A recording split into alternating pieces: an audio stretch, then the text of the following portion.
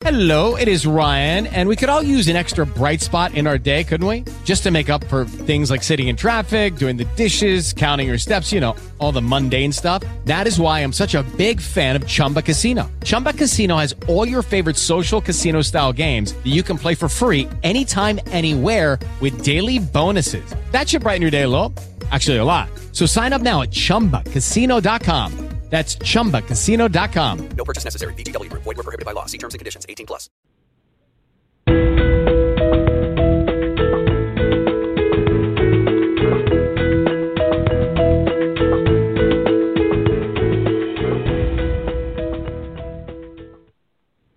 Thank you for joining us on today's show on Myeloma Crowd Radio. I'm your host, Jenny Elstrom.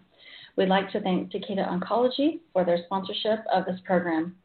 Now, fall is very busy. We have two upcoming meetings that I'd like to tell you about. The first is this Saturday in Columbus, Ohio, where 3 myeloma experts will join us. So if you're in the area, please take a look at our homepage and register for that. The second is on Tuesday, October 25th. Now, this is an online live session with myeloma expert Dr. Rafael Fonseca of the Mayo Clinic and myself. We are joining Andrew Shore on Patient Power to talk about how patients can get their optimal outcomes by being advocates for themselves. So that is 6:30 p.m. Pacific time, and there will be a rebroadcast of that. So if you can't come in person to a session, you may want to consider watching a session like this. Now with us today is one of the foremost myeloma experts who leads cutting-edge myeloma research efforts internationally, Dr. Andrzej Jakubowiak. So welcome, Dr. Jakubowiak. We're so happy you're here. Good morning, and I'm so honored to be part of this effort and this broadcast, and happy to talk to you. And it's always my favorite to share my views and opinions with patients, which I understand is our audience. Yes, we are thrilled to have you. This is an opportunity for us to understand what's happening and what's the very latest in research from experts, exactly what they're working on, but in patient-friendly language. So we really appreciate you taking the time out of your busy schedule. Let me give an introduction for you before we get started. Dr. Andrzej Jakubowiak is Professor of Medicine and Director of the Multiple Myeloma Program at the University of Chicago, as well as a member of the Executive Committee in the section of Hematology Oncology and on the Clinical Trial Review Committee at his facility. He's co-lead in the Hematological Malignancies Working Group, also at the University of Chicago. He is a member of the Multiple Myeloma Research Consortium, Project Review Committee, and Steering Committee, as well as a member of the Alliance, which is CALGB, which designs myeloma clinical trials, and the International Myeloma Working Group, which helps define myeloma standards globally. Dr. Jakubowiak reviews articles in publications such as the British Journal of Hematology, Leukemia and Lymphoma, Blood, and the Journal of Clinical Oncology. He's received many awards, including the MMRF Myeloma Accelerator Award and Myeloma Center of the Year Award in 2008 and 2010. He's the first honorary member of the Polish Myeloma Group and was recognized as one of the best teachers in hematology oncology by medical fellows. He's received distinguished honors from his home country of Poland in recognition of his major contribution not only to myeloma in Poland but in the world. Dr. Jakubowiak's primary research focus is the development of new drugs for the treatment of multiple myeloma. He is the lead investigator on a number of multi-site clinical trials for patients who are newly diagnosed, have relapsed, or have become refractory. And so we're thrilled that you're here. You're, I believe, one of the foremost experts, and we have a lot to talk about. But maybe we want to talk about first about newly diagnosed myeloma and then kind of work our way through different stages of the disease, because you've been working considerably to try to find out what is the optimal induction therapy for myeloma patients. So maybe we want to start with that. And it's one of those probably most important emotionally charged moments and questions which come to every patient with this diagnosis and physician talking to them. And I have to maybe narrow it down by sharing few points of research which has been done in 2 years giving us some guidance what we should be using in initial treatment of myeloma. The first important point is that at this stage, even if disease may create some problems, including some organ dysfunctions, disease is most sensitive to any therapy, and we have now therapies which are essentially 100% successful in reducing the disease by 50%. So this is great news for patients and for all of us. We have at least 4 or 5 very good choices, potentially equivalent, as we cannot really say with certainty which one is better from the other. But I think I would like to maybe point what I think we all agreed right now is, number one, that initial treatment with 3-drug combination has been consistently shown to produce superior outcome than 2-drug combination. That's number one. And the most successful combinations were combinations with proteasome inhibitor and immunomodulatory drug. And in the United States, the most commonly used combination and with longest track record in this regard and first to hit 100% response rate was a combination known as RVD, also sometimes called VRD, for Revlimid, Velcade, Dex, actually brand names, or generic names, lenalidomide, bortezomib, Dex.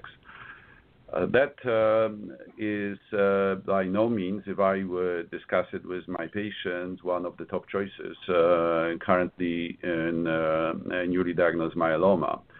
My research evolved from that particular combination power, if I may, and its ability to achieve excellent responses and deep responses by making minor change together with my colleagues to the combination and replacing bortezomib, Velcade with carfilzomib or Kyprolis.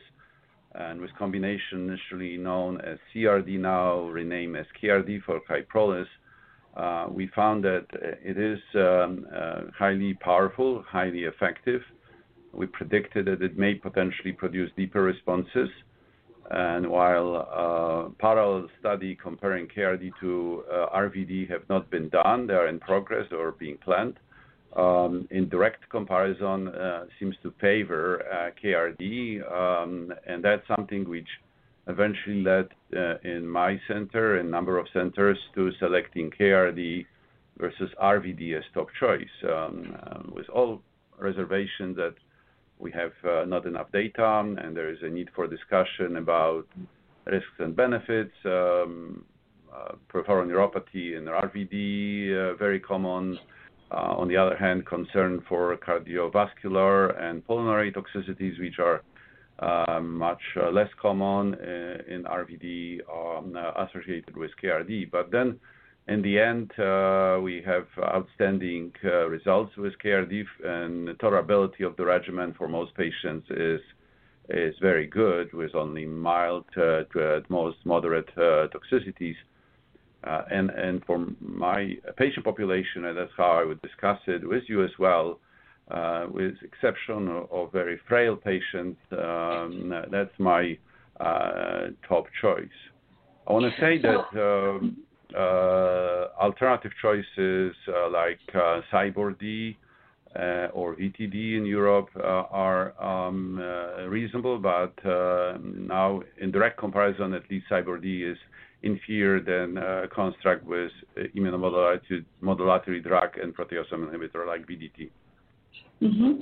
And so when you're talking about induction therapy, if this is either transplant eligible or someone who may not be getting a transplant, the same, and then how many cycles are you saying is typically used for induction therapy? So in general, we divide patients into transplant candidates and non-transplant candidates, and that's how it is across the world. probably less so in the United States, which is our audience. I don't really see a dramatic difference in selecting the regimen for transplant candidates versus non-transplant candidates, and KRD and VRD would still be my top choices, with the exception of maybe frail patients. So that's very general comment. There is no question that data for transplant as part of initial strategy, which has been generated in late 90s, is still very strong. And in fact, last year brought number of important developments further supporting transplant as initial strategy. There was a presentation at last ASH in which French investigators showed that RVD with transplant produced longer remissions than RVD without transplant in only transplant candidates. And that was done with relatively short course of RVD, with transplant 5 cycles, without transplant 8. But equivalency of exposure to treatment was comparable, and transplant group won. So in a way, it showed to many of us that in novel era, with even as powerful regimen as RVD, transplant seems to be adding additional value and achieving longer remission. There was no difference in survival between those two groups at the time when it was presented, but at least we have seen longer remissions, which I think for every patient is important. Mm-hmm. So maybe answer your important other question very quickly, how long to treat for those who go on transplant. I typically would use 3 to 4 cycles, and that's what most of us would use. It's a balancing to achieve good remissions. We know the deeper the response before the transplant, the better ultimately outcome, and to limit toxicities from induction, which may potentially carry over into our strategy in post-transplant setting. So that's for transplant group. And in this particular French study, there was induction with 3 cycles. Most of us probably prefer 4 cycles. And depending what we use, that may potentially impact of what we do later and for how long. And I want to comment, because your question also included how long treat altogether. In transplant candidates, the field is completely in evolving stage, I would say. Most studies and centers will use induction for 4 cycles, then transplant, and then maintenance with single agent. Most popular in the United States is lenalidomide, Revlimid. However, number of studies, including our KRD with transplant studies, seem to be indicating that extended treatment, even in transplant patients, including post-transplant period, is important. But I'm using this comment supported by data from non-transplant patients. There was 2 years ago at ASH an important now published effort by, again, French investigators, which showed that Revlimid dex or lenalidomide dex used for not short period, 18 months, and then every patient stopped treatment versus extended treatment until progression, showed no difference until 18 months, but at the time when those patients who were in the group of 18 months treatment stopped treatment, their duration of response dramatically dropped and then was much shorter compared to those who continued on RD, providing as a proof of principle, which I think is important phrase to use, that at least in the context of this regimen, extended treatment until progression is better than shorter treatment. Survival benefit was marginal only for this group, but it was emerging, and I think that could be an argument to be made to not necessarily continue that extended treatment. But on the other hand, there was such a dramatic and statistically significant difference in remission that many of us adopted extended treatment as a new principle of therapy. At this point, I'm summarizing. Really yeah. Try to use as good regimen as possible, 3-drug regimens, and plan for extended treatment with or without transplant. That would be my summary of this segment of my commentary about initial treatment. Mm-hmm.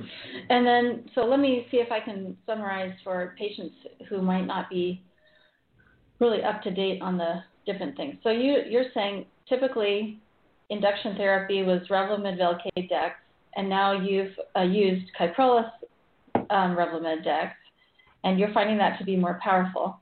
So the RVD, if you have Revlimid, Velcade, Dex, and if you have neuropathy issues, that may not be something that you want to do. But if you have cardiovascular issues, heart conditions, or things like that, you may want to exercise caution using the Kyprolis, Revlimid, Dex. So you take that all into balance when you consider using your induction therapy. And then you are saying that transplant is still critical for patients, and you give 3 to 4 cycles of induction, and then either go to transplant, or if they're not eligible for transplant, and you keep that going. And then you've learned over time that maintenance therapy until progression is probably a good idea. Is that an accurate summary? Yes. Yeah, and if maybe I overheard or incorrectly registered, those with cardiovascular concerns should not use Kyprolis, and those with neuropathy should not use bortezomib, just to make sure.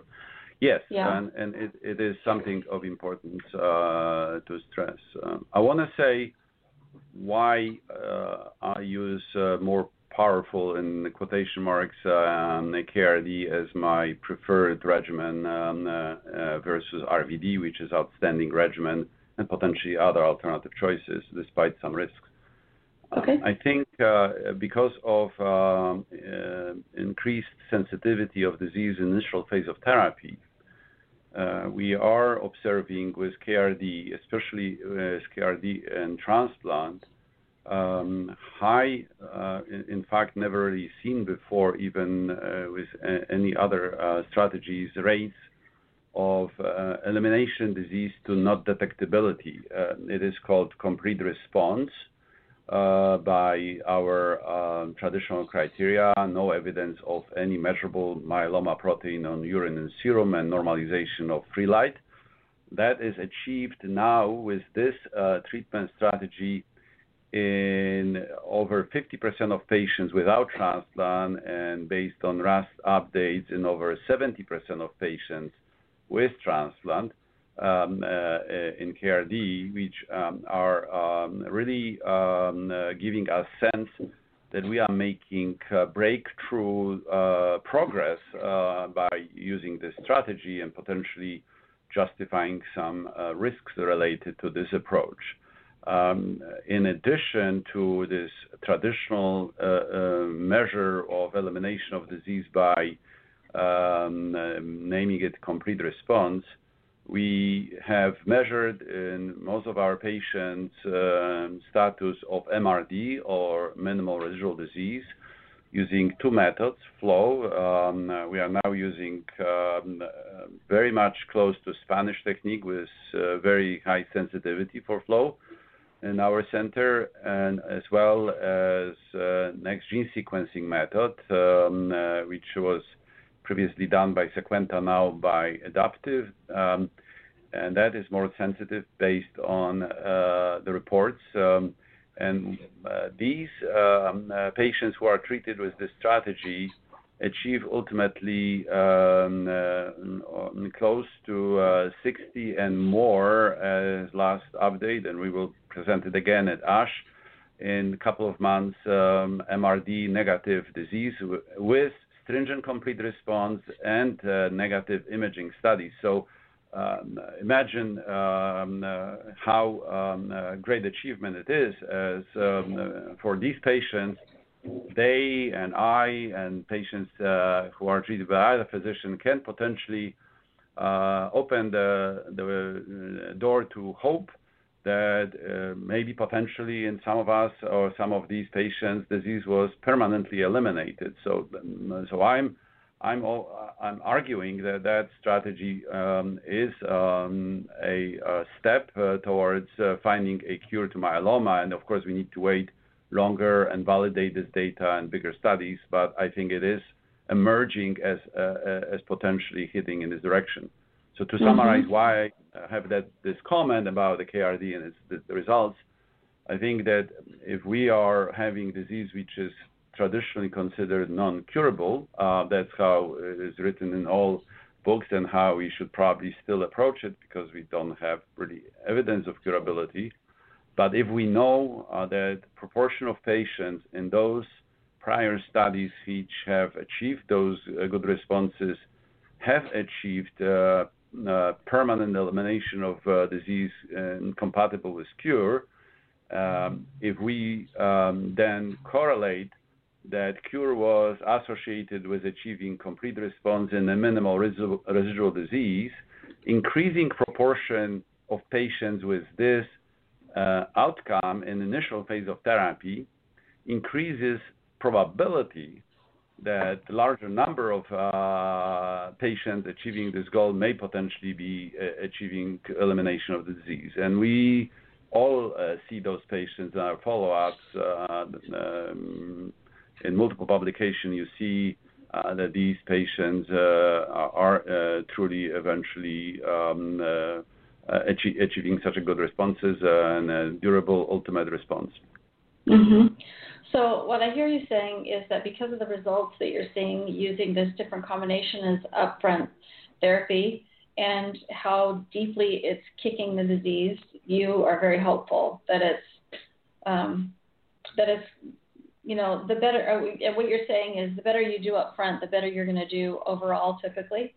Maybe you could stop for a minute and explain a little bit about minimal residual disease testing, because I've seen graphics where it's like an iceberg. And so you see the myeloma on the top of the iceberg, and that testing to date kind of brought it down to, can you get very good partial response, or are you getting complete response, which means like you're not showing an M spike and it's not showing up on your immunoelectrophoresis test. But then minimal residual disease is even deeper, and you mentioned that you can do it by flow cytometry or next generation sequencing. Can you elaborate on the importance of the deeper testing and finding, fewer myeloma cells in this minimal residual disease testing compared to someone who says, well, I have a stringent complete response or a complete response? And then one other question that I had is, when are you doing that MRD testing? Is that after induction? Is that after the transplant? When are you seeing those great results? Because those are fabulous results. This is a very important question. I think, again, evolving story and evolving sense of understanding it as well as we can. Let me tackle it and maybe putting as a backdrop information that not that long ago in mid-2000 decade, we had in most strategies not more than 5% of patients achieving complete response. That has increased to about 30% in majority of the currently used strategies, and I mentioned the levels which we are seeing in KRD with or without transplant. That brought absolute need to trying to see whether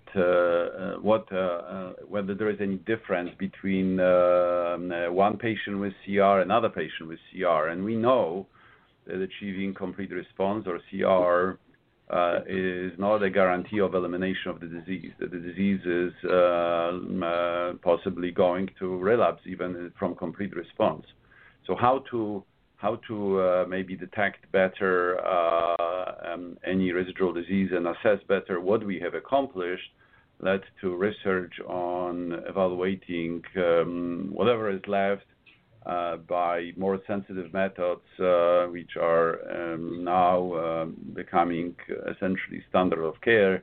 And these are, as you mentioned, flow-based minimal residual disease evaluation, which was developed by Spanish investigators and based on gene sequencing methodology developed here in the United States. What these methods are doing is by aspirating the bone marrow, they are able to detect abnormal clone of malignant cells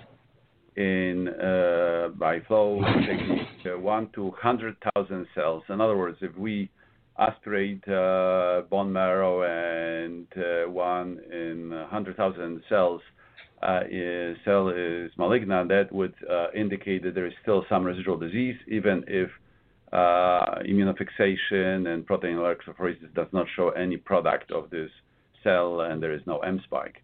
That's why it was found to be helpful, because we noted that if we apply this technique, we can pick up patients who are seemingly in complete response but still have some residual disease.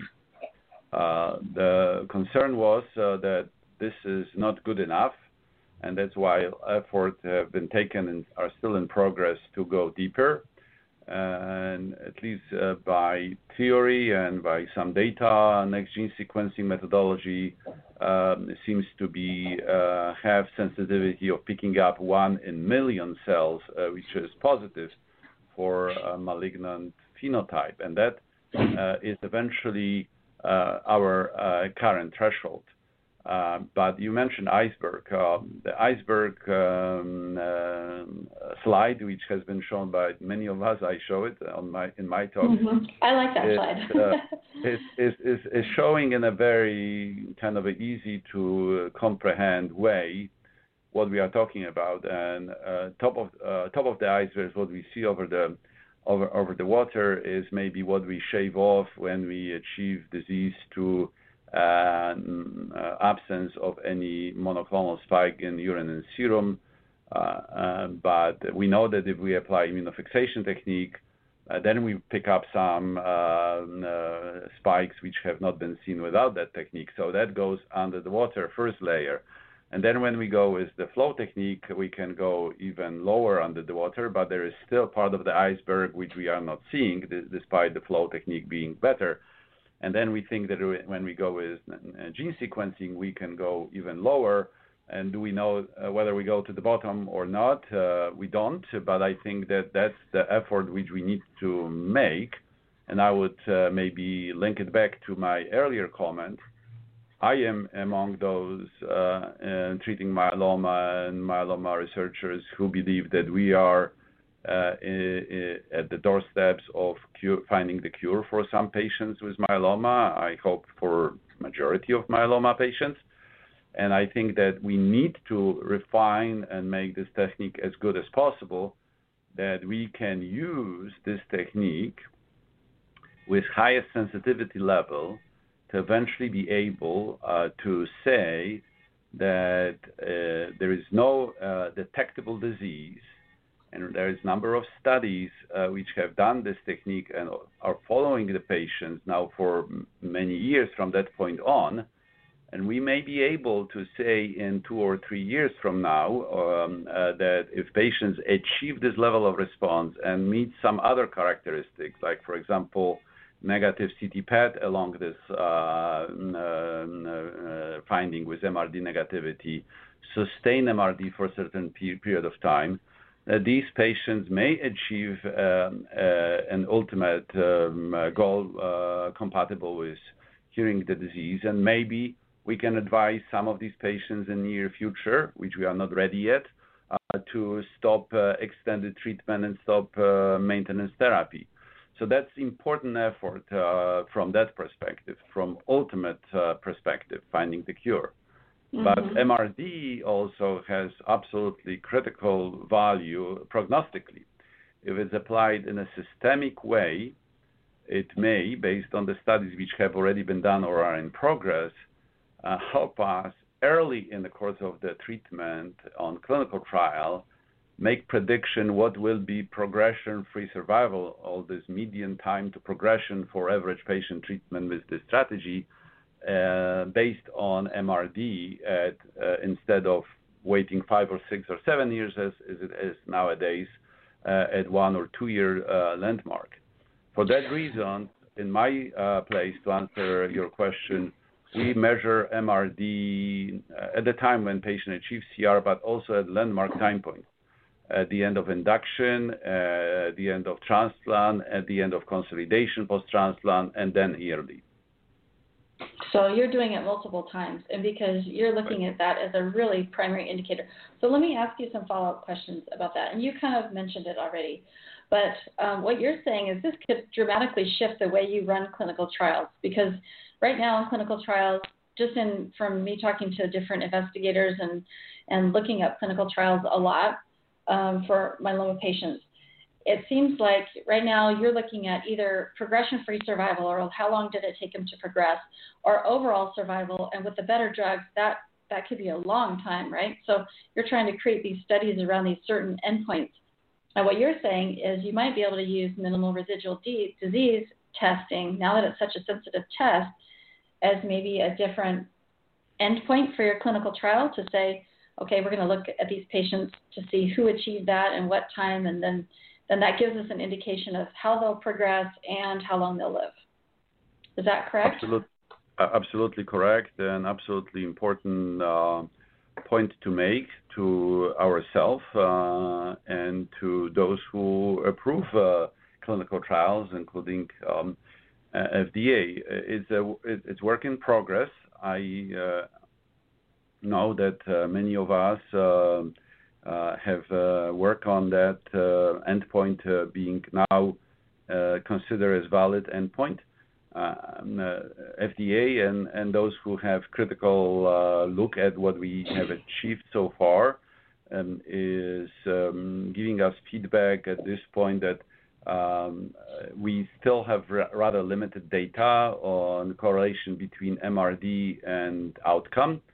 I think this data is already emerging to the level that I am very optimistic, in fact, that one of the next studies which are on a drawing board right now or being discussed with FDA will use MRD as at least a co-primary endpoint, which may need to be validated, which is understood by progression-free survival later on, to validate that this was in fact what we were planning to accomplish, and will be used as surrogate endpoint. I can translate it in a more kind of a easily understood concept. If at the end of 2 years, one study gives, say, 80% of patients stringent complete response and MRD negative status, and another study or treatment in different arm gives, say, 60% or 50%, that's only a response rate at this point, and we know that from both groups, patients might be still relapsing. But we can connect those two values with historical data, how patients achieving that level of response have done over time, and we can plot statistically what the curve of progression-free survival will look for those two groups, and we can propose to regulators, to those who approve those studies, this is very solid data which can predict with this and this probability, and it is high probability nowadays, outcome at 3 or 4 years. We can use it now. We will, of course, continue to follow these patients to making sure that this assumption is confirmed and an ultimate outcome. That's extremely important effort which we are making right now. Well, that makes sense, that you could really speed things up that way. So another question. So now that minimal residual disease testing is out, and that's with a company called Adaptive. So if patients haven't had that, they can ask their doctor about getting that test. But how many patients would you guess, or percentage of patients are using this MRD test? And then another question, can you have low minimal residual disease and then never end up progressing? What have you seen now that you've been doing this MRD test for a while? I will answer maybe in 2 steps. Number one, it depends on which center. In my center, every patient has MRD evaluation, and if they are on clinical trial or on standard of care, we are approaching patients who are not on clinical trial in very similar way. There is the test is CLIA approved. There is potentially in different institution availability of this test. I'm not going to go into technicalities. It's still not completely reimbursed and approved, and I think that there could be a potentially a reimbursement issue if hospital does not have a mechanism of agreement with adaptive, or insurance companies will not accept it. Again, it is at the moment probably not as big of an issue in my understanding how adaptive is handling those tests, but I think that that would be my quick summary where we are with this test. Flow-based MRD is done for all our patients without any concerns for reimbursement, and that's very important information. It's very close in sensitivity to what adaptive technique does, so I think that between those two tests we have more information. So that's first part. Mm-hmm. The second part of the question is extremely important, and I will link it to what I had discussed earlier. So achieving MRD disease has prognostic value, can potentially predict elimination of the disease status if we find that sustainability of MRD for a certain period of time can be linked to that outcome. So that's one part. But I want to stress to all the patients who are craving or have heard about MRD and are unable to get to MRD negative status that elimination disease to MRD negativity is statistically predicting better outcome, but for a given patient, still residual disease does not mean ultimately bad outcome. There is an increased probability of relapsing earlier with MRD positive status than without.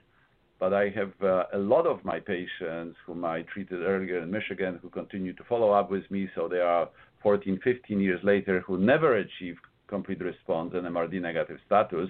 They may have received a few lines of therapy, but their survival is outstanding, and their outcome is probably as good as those patients who have stopped treatment in MRD negative status.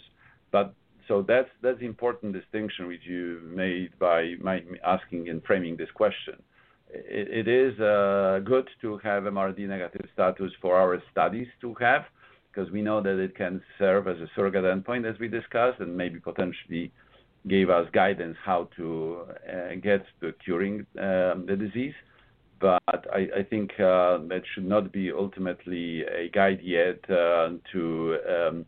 to achieving it in patients who, despite best efforts, are not in MRD negative status. Their outcome can still plausibly be quite good. Mm-hmm. And I've heard some doctors say it might kick you back to, you still might have MRD positive, but it might be in like an MGUS-like state. Is that true? Can you address that at all? Is that? Yeah. How do you differentiate it? Uh-huh. Yeah, it's a concept which many of us have discussed, exactly how you put it. This M spike 0.1 or 0.2 may be, distressing patients and doctors, because it's still evidence of residual disease, especially if it's original M spike. But this may behave not like residual myeloma, but like MGUS, which we know may for years not progress. And I have, again, with my years of working with myeloma patients, quite good number of patients having that MGUS-like behavior with or without maintenance, never really moving up and staying at this 0.1, 0.2 and behaving like MGUS. That's true. So again, individual patient at this time, we don't have data to really change our approach based on MRD status.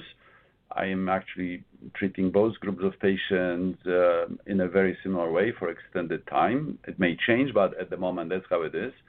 And that's one part of my comment. And the second part is that not achieving MRD negative status does not necessarily mean that this patient may not fare quite well and may not even require another round of treatment for the rest of his or her life.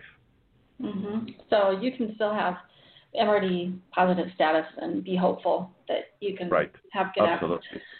So before we move on to relapse, what to do at relapse, because I do want to cover that just briefly. You mentioned that the two different inductions that have been compared and on those. When you look at standard risk versus high risk, do you see any difference when you look at the high risk genetic features or high risk types of myeloma? And then for high risk patients, do you change your number of cycles at all, like to shorten that up to get them to transplant faster? Those are two totally separate topics, so sorry I joined those questions together. But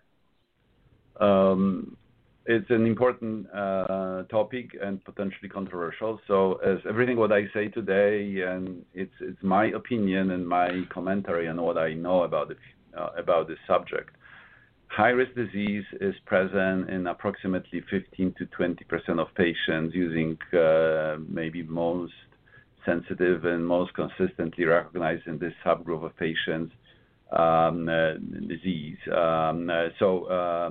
So what this means, until recently, a number of investigators and algorithms of treatments have proposed the following approach, that patients who have low risk or standard risk disease could be treated less aggressively as their disease tends to behave not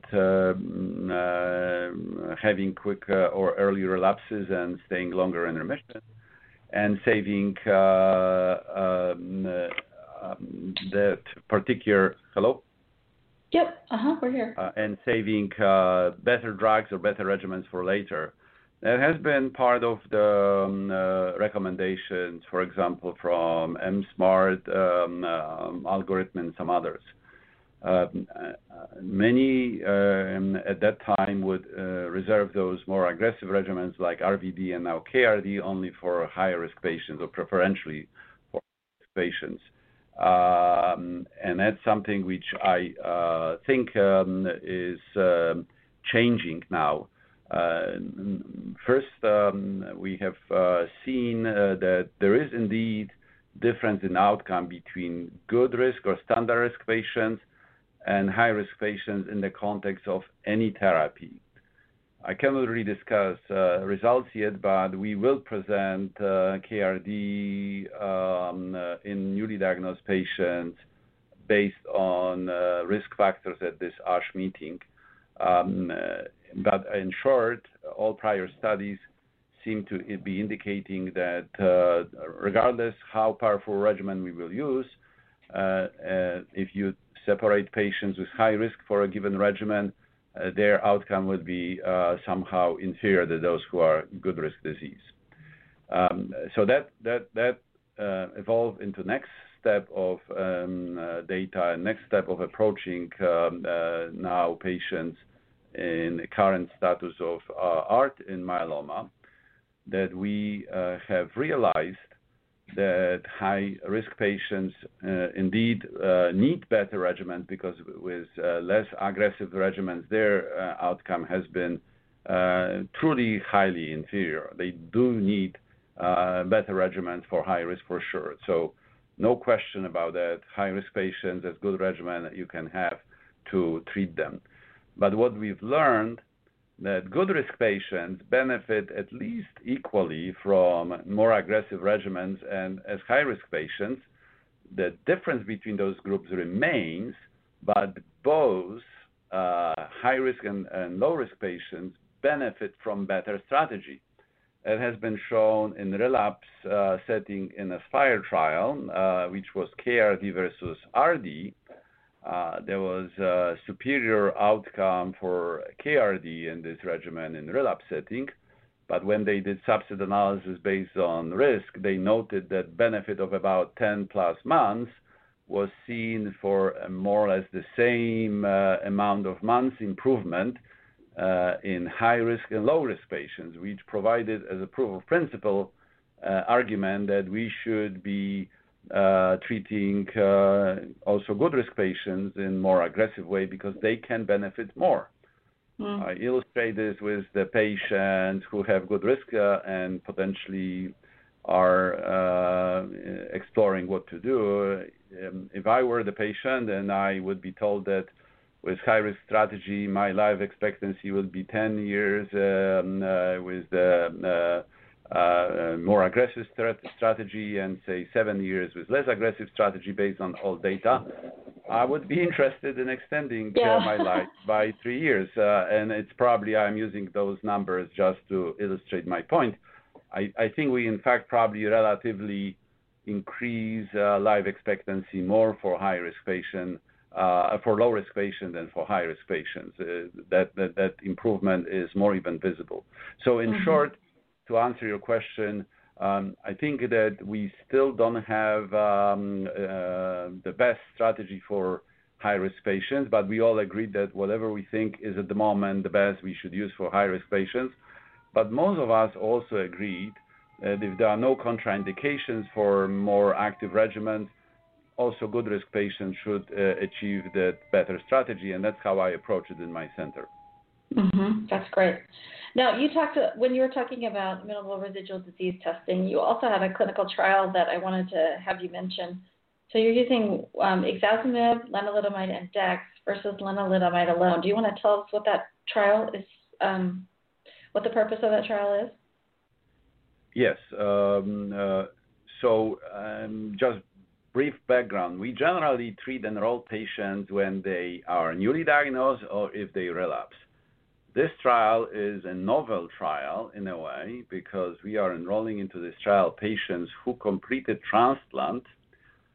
Eligibility is presence of minimal residual disease, and then patients are randomized to what is considered a standard of care or most common choice, which is Revlimid alone maintenance for one group of patients with this minimal residual disease.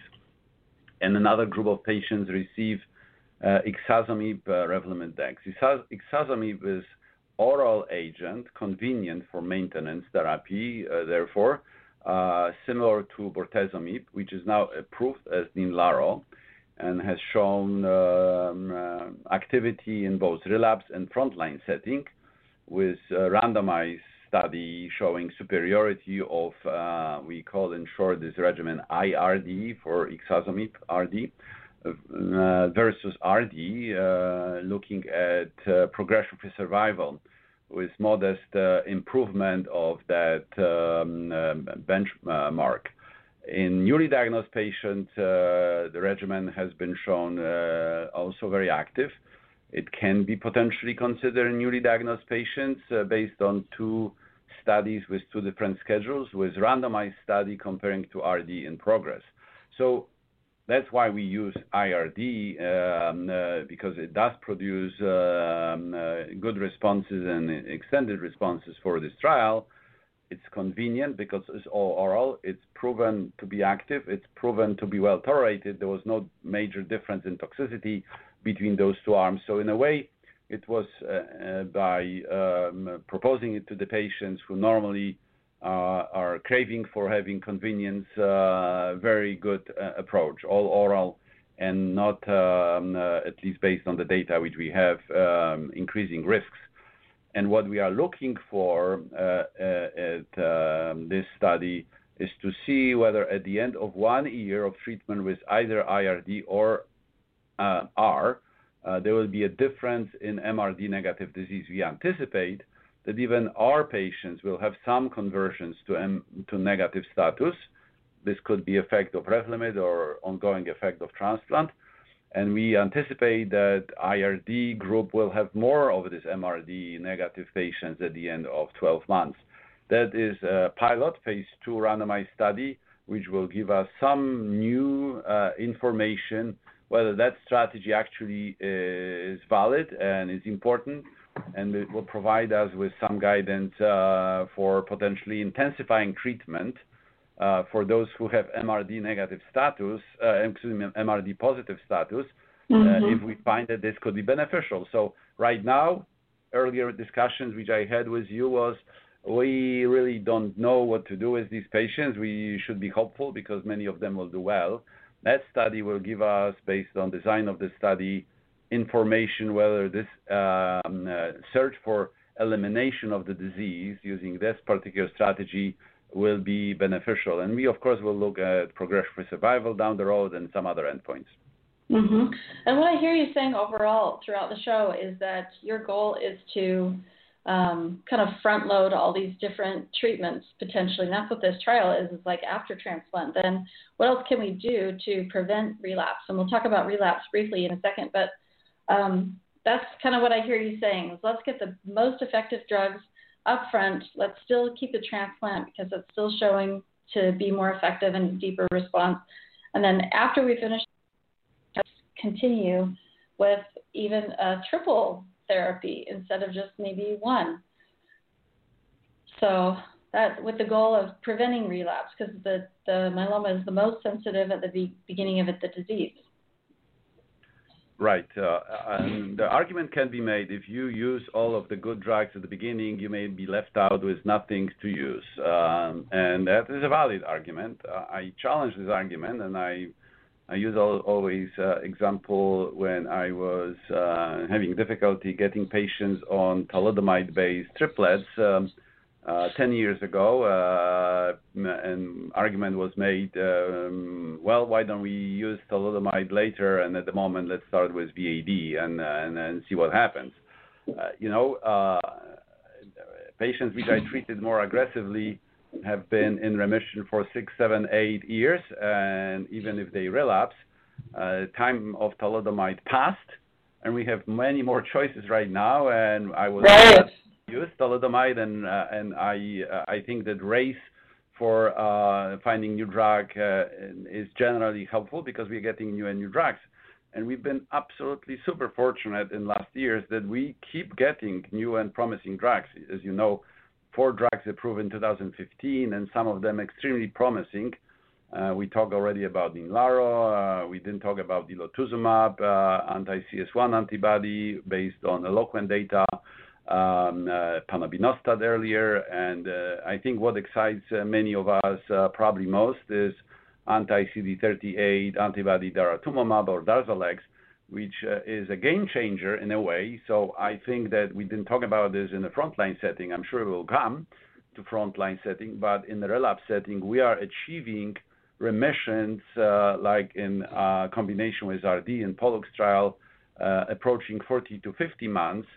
And I would like to give as a backdrop information that in most of the studies which have matured enough, the median time to progression in newly diagnosed patient has been between 2 and 3 years. So we are now in relapse setting achieving 4 to 5, even 6 years remissions by just having new agents. So I would say, okay, we may be not necessarily having super group of choices if disease relapses early, but for the most part, let's push the field. Let's make sure that progress is made. And if I am unfortunate to relapse 7 years later, who knows what's going to be happening in 7 years later. Let's get to 7 years and then worry about that later. Right, that's fantastic. Well, in the last few minutes, I want to just leave it up to you. You have many open clinical trials that you could talk about. And we could also talk about what patients should do at relapse, because that's kind of what I talk to patients about that we would cover in the show. So I want to make sure you address it a little bit. When patients relapse, what do you suggest? And then which clinical trials would you like to share with us that are the most interesting for you? So depends on when the relapse happens, and we always look at prior history, how quickly relapse happen, and how aggressive is the relapse. Is there high-risk disease or extramedullary disease? These are directing us in variety of choices. We are fortunate to have a lot of choices, but in general, we can always try original regimen at relapse if it worked and had sustained remission for extended period of time. I generally apply a rule of making 2 changes versus what has been the most recent therapy. For example, somebody progressing on Revlimid maintenance, first relapse, we have number of choices, and as you know, number of triplets have been approved. But for example, in my center, our priority regimen is for these patients who, especially who had already had previously proteasome inhibitor, to make potentially a change to more effective proteasome inhibitor like Kyprolis, and its combination at the minimum is dexamethasone or maybe with Pomalyst, and that's one of our studies which is evaluating activity of Kyprolis, Pomalyst, and dexamethasone. We presented it at ASCO, and it's still ongoing study, which is still to be published, but it has very powerful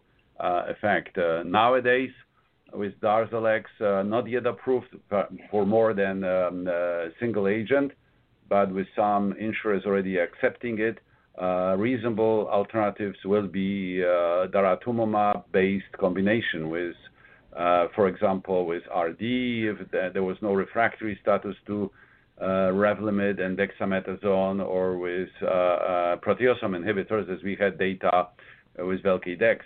Other combinations are coming anytime, so I think that what will be potentially first, second, third relapse, which I will be using. And triplets in general work better than doublets in this type of setting. We have one very powerful doublet, Kyprolis-Dex, which was superior to Vel-Dex in Endeavor trial, but whenever we can, probably triplets will give us more efficacy and longer remission. That's how I eventually approach. And then every step, the disease needs retreatment. It's becoming more complicated and more sophisticated, always requiring review of prior treatment strategy. That's why I use clinical trials. And what we use here, for example, one study which I would like to bring to people's attention, which we have in multiple sites, including University of Chicago, is combination of Kyprolis, dexamethasone with selinexor, a new class of agent, which is used in our study in those patients who are progressing on Kyprolis combination. And most of these patients have exhausted all possible combinations before. And what we found, and we presented it at prior meetings, and we will have oral session from updated results at this ASH, is that majority of patients progressing on Kyprolis combination will respond to this combination because selinexor was found to be able to overcome resistance to Kyprolis in preclinical and now in clinical setting. So this is example. A number of other studies in our center include newer agents like venetoclax, new antibody with toxin from AbbVie, which we have. We are also moving toward CAR-Ts, and these are strategies which are in our disposal. Mm-hmm. And then you also have an elotuzumab, lenalidomide, dexamethasone study for high-risk smoldering, right? Right, and it is one of the important efforts which is led by Dr. Gabriel from Dana-Farber. We joined that effort. It is an approach which comes from 2 observations. Number one, which I mentioned, the earlier the disease, the more sensitive to treatment it is. And number 2, eloquent study showed that RD and elotuzumab is superior than RD. And the next observation, which was the basis and rationale for this study, Spanish investigator published the results of their study in smoldering myeloma high risk, in which they showed that patients treated in this stage of disease with Revlimid Dex had superior control of the disease, but also superior survival compared to those who were observed. This was a placebo-controlled study, which we wouldn't do anymore, but that information is available. So we are building up on this Spanish information and study and kind of escalating intensity of smoldering myeloma as a target of more effective therapy. And I have to say that this is a first step in a direction which I'm hearing and seeing a lot around.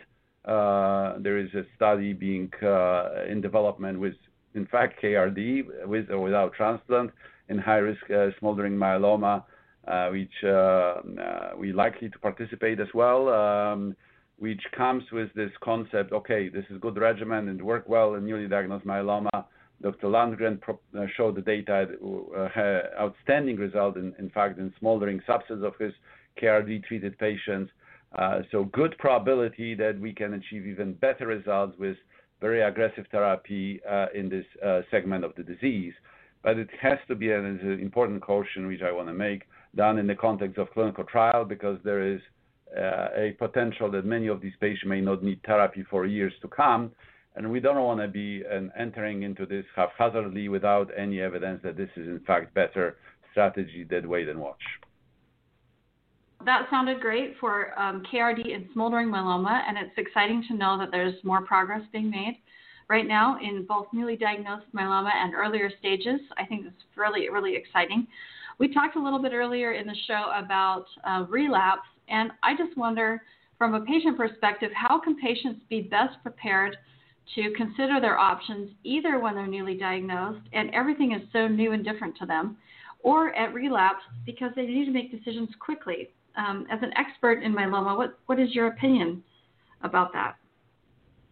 Well, I think they need to, first of all, have a physician with expertise in the field at a level which potentially gives them and anybody sense that this physician can navigate very difficult decision-making process and guide the patient.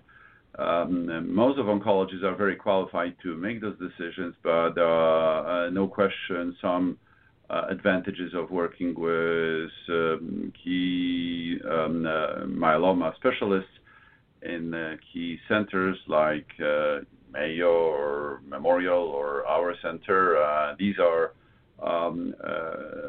physicians who are not only qualified but absolutely 100% focused on myeloma. So with that in mind, they may potentially be having the newest information, maybe even a very promising clinical trial with treatment which is not available as a standard of care. At the minimum, they may potentially provide good second opinion, reinforcing the plan implemented by primary oncologists, or maybe potentially providing additional guidance. That can be usually arranged with most of us very quickly. If we hear something like that, we do, as in our place, I can see patients next day, within a week for sure, and others in my group can help, and that is typical for other places as well.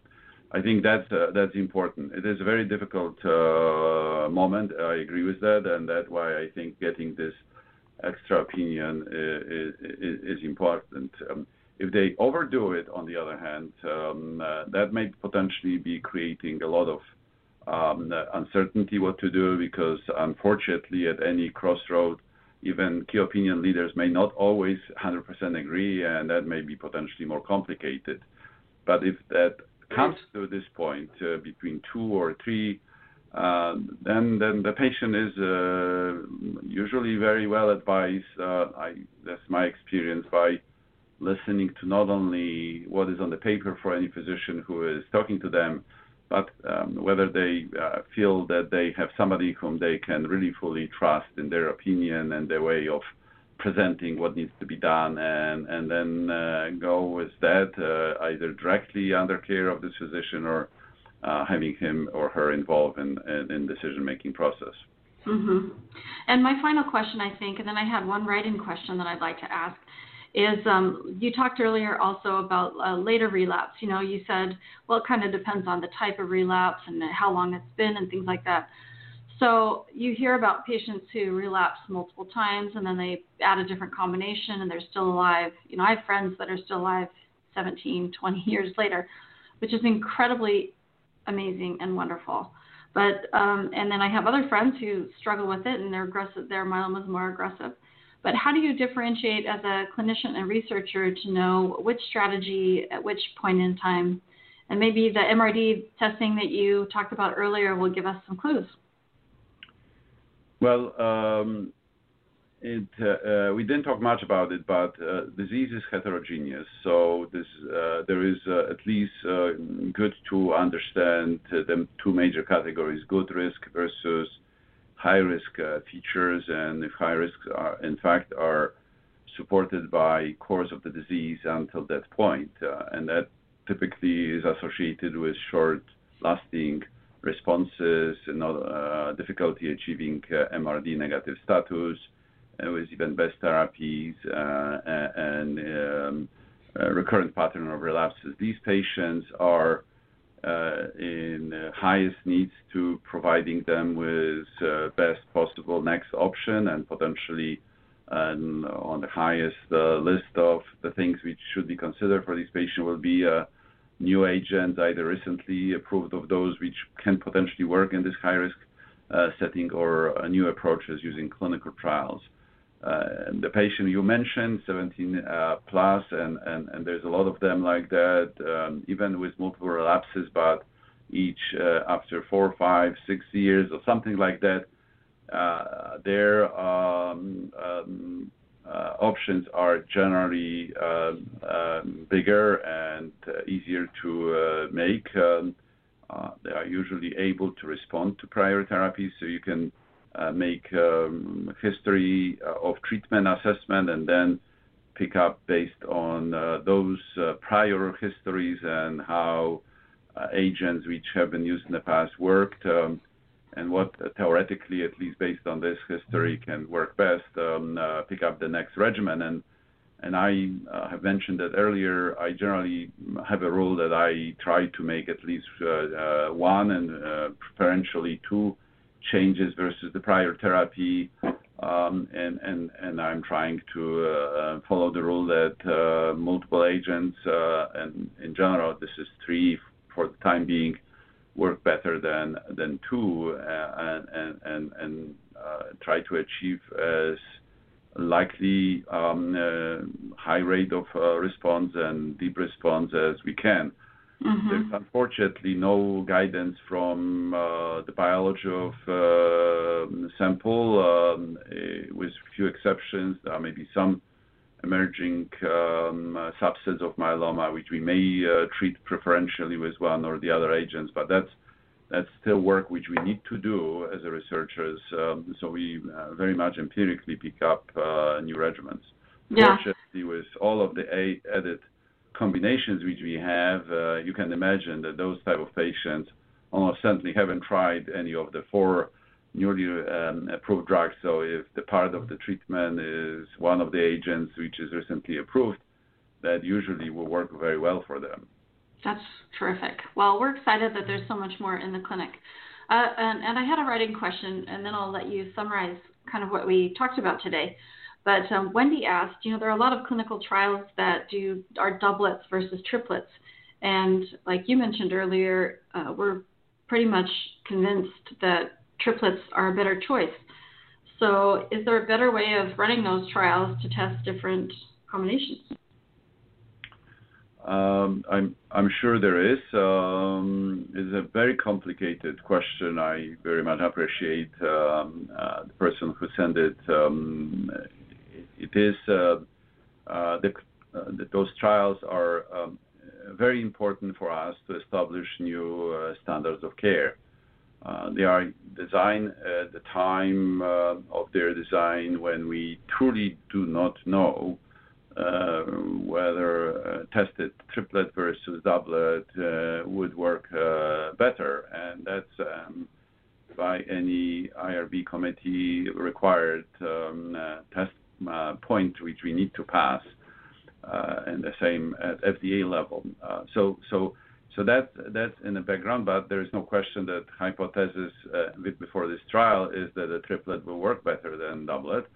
And for the most part, that's what happened in the last few years, maybe with exception of 1 or 2 studies where those differences were so small or minimal that eventually ended up not really achieving any progress, or minimal, not significant clinically progress.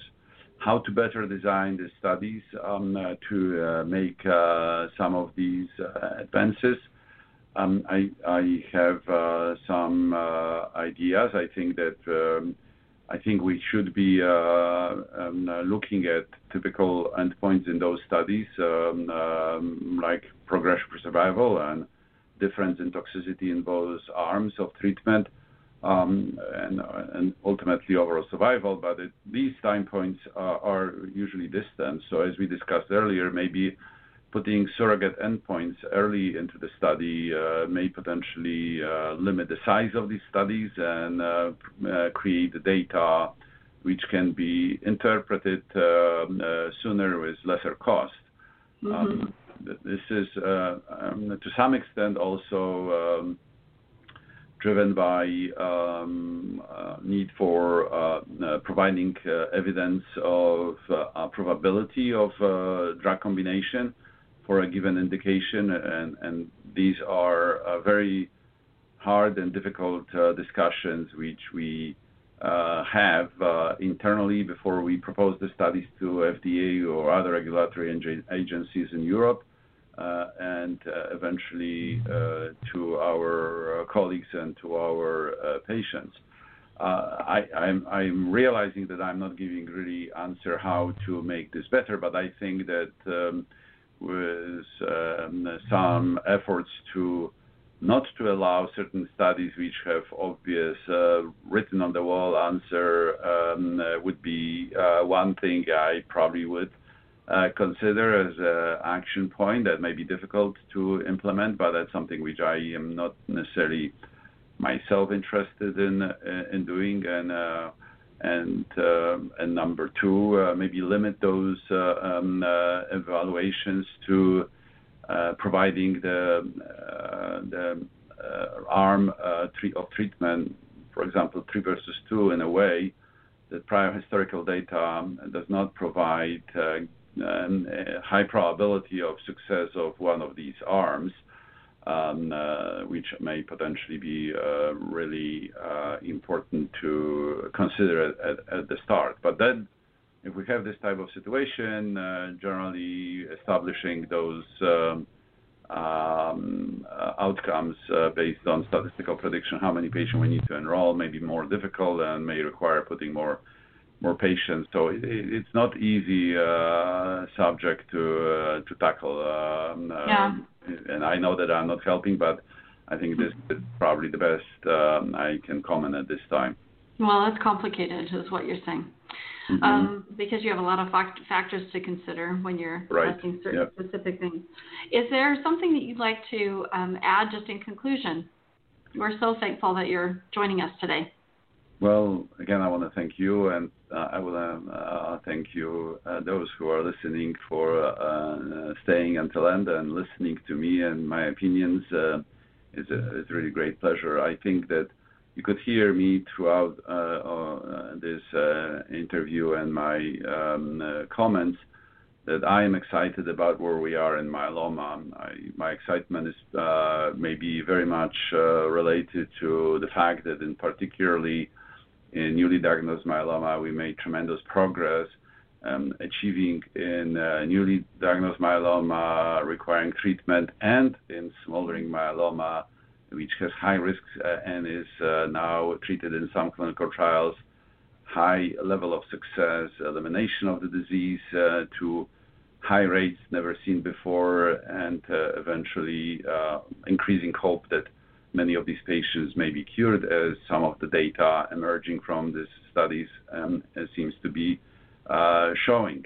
I think this is the area where we need to make biggest efforts, as disease in this stage is easiest to achieve response and easiest to eliminate. And I think that the direction within the context of clinical trial to apply some of these best strategies, even in smoldering myeloma, is something I very much like and like to see continuing. We didn't talk much about it, but I think some of the agents which are currently in relapse disease are ready to be moved and are in fact evaluated in newly diagnosed myeloma, like antibodies, elotuzumab. We mentioned some of it earlier, And I think that some of the more promising newer agents, which are at the moment being evaluated in relapse disease, can make a difference. And then eventually, I think, which we didn't talk much about it, but it is linked to your earlier question, in the era where we know the disease is heterogeneous, we've got to figure out how to pick up, say we talk about KRD and RVD or CyBorD, one of these regimens based on biology of disease and certain characteristics, rather than by our preference or our experiences or comparing against historical data. That needs to be done, and as well as targeting in more difficult aspect, precision medicine, some of the abnormalities which we are seeing in biology of disease and in patients' genotype of malignant cells. And both of these efforts are in progress. I'm proud to be part of MMRF and MRC, and other organizations are joining, including yours, that we are tackling those issues in the context of clinical trial. And I'm sure that in the next even month and a half after ASH, we will be wiser and more educated about what to do. And every meeting now in this era brings new information and brings new hope and further improvements, which I have no doubt will continue. Thank you so much. Yeah, well, thank you so much. And we just appreciate all you're doing for myeloma patients, all you're doing to drive research forward, and we're just thrilled. So thank you for joining us today and taking time out of your very busy schedule, and we just wish you the best. Thank you so much, and very much appreciate it, and being invited and speaking to all of you. Thank you. Okay, thank you so much. Thank you, bye. Thanks for listening to another episode of Myeloma Crowd Radio. Join us for future shows to learn more about the latest in myeloma research and what it means for you.